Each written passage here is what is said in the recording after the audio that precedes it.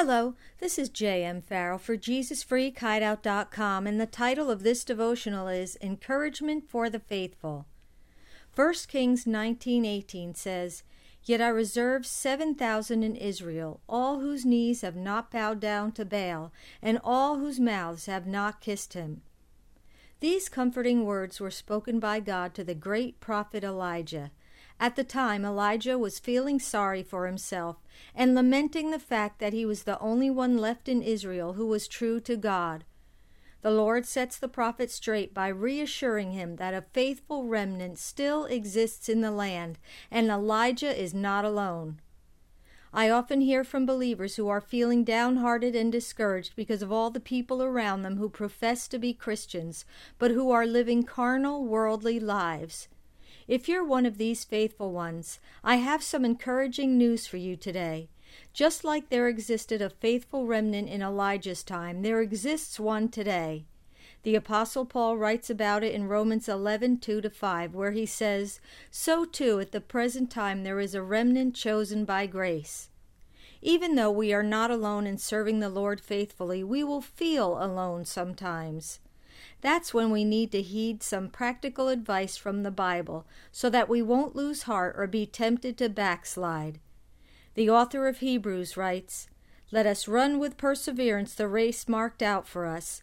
Let us fix our eyes on Jesus, the author and perfecter of our faith." Hebrews 12:1-2.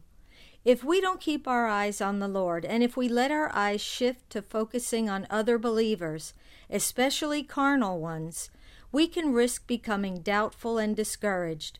That's exactly what the enemy of our souls, Satan, wants. He will parade all kinds of Christians before us who are living sloppy lives, and he will try to convince us that the Christian life is simply too hard and that God is expecting too much from us.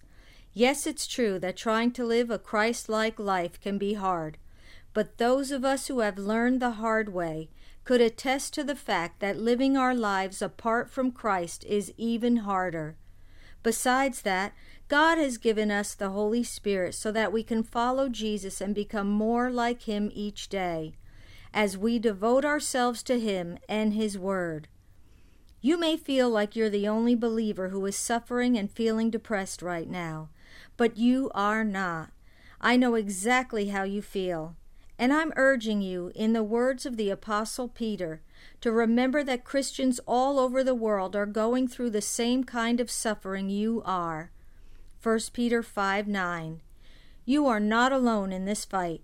Countless other faithful believers are standing alongside of you, and I'm one of them. As Paul instructed the believers of his day, take your share of suffering as a good soldier of Jesus Christ, just as I do. And as Christ's soldier, do not let yourself become tied up in worldly affairs, for then you cannot satisfy the one who has enlisted you in his army. 2 Timothy 2:3-4. Remember this: if you focus on the misdeeds of other Christians, you will live a life of frustration and mediocrity, and you will never be able to do much for God. But if you will keep your eyes fixed on Jesus, you will live a life of excellence and abundance, reaping earthly and heavenly blessings that are reserved exclusively for God's most faithful ones. Lord, forgive me for the times I've gotten distracted and discouraged by the behavior of other Christians. I pray that from now on, their conduct will create in me a new resolve to devote myself to you and your ways more and more. Thank you that my continued faithfulness will prove your promises true. Amen.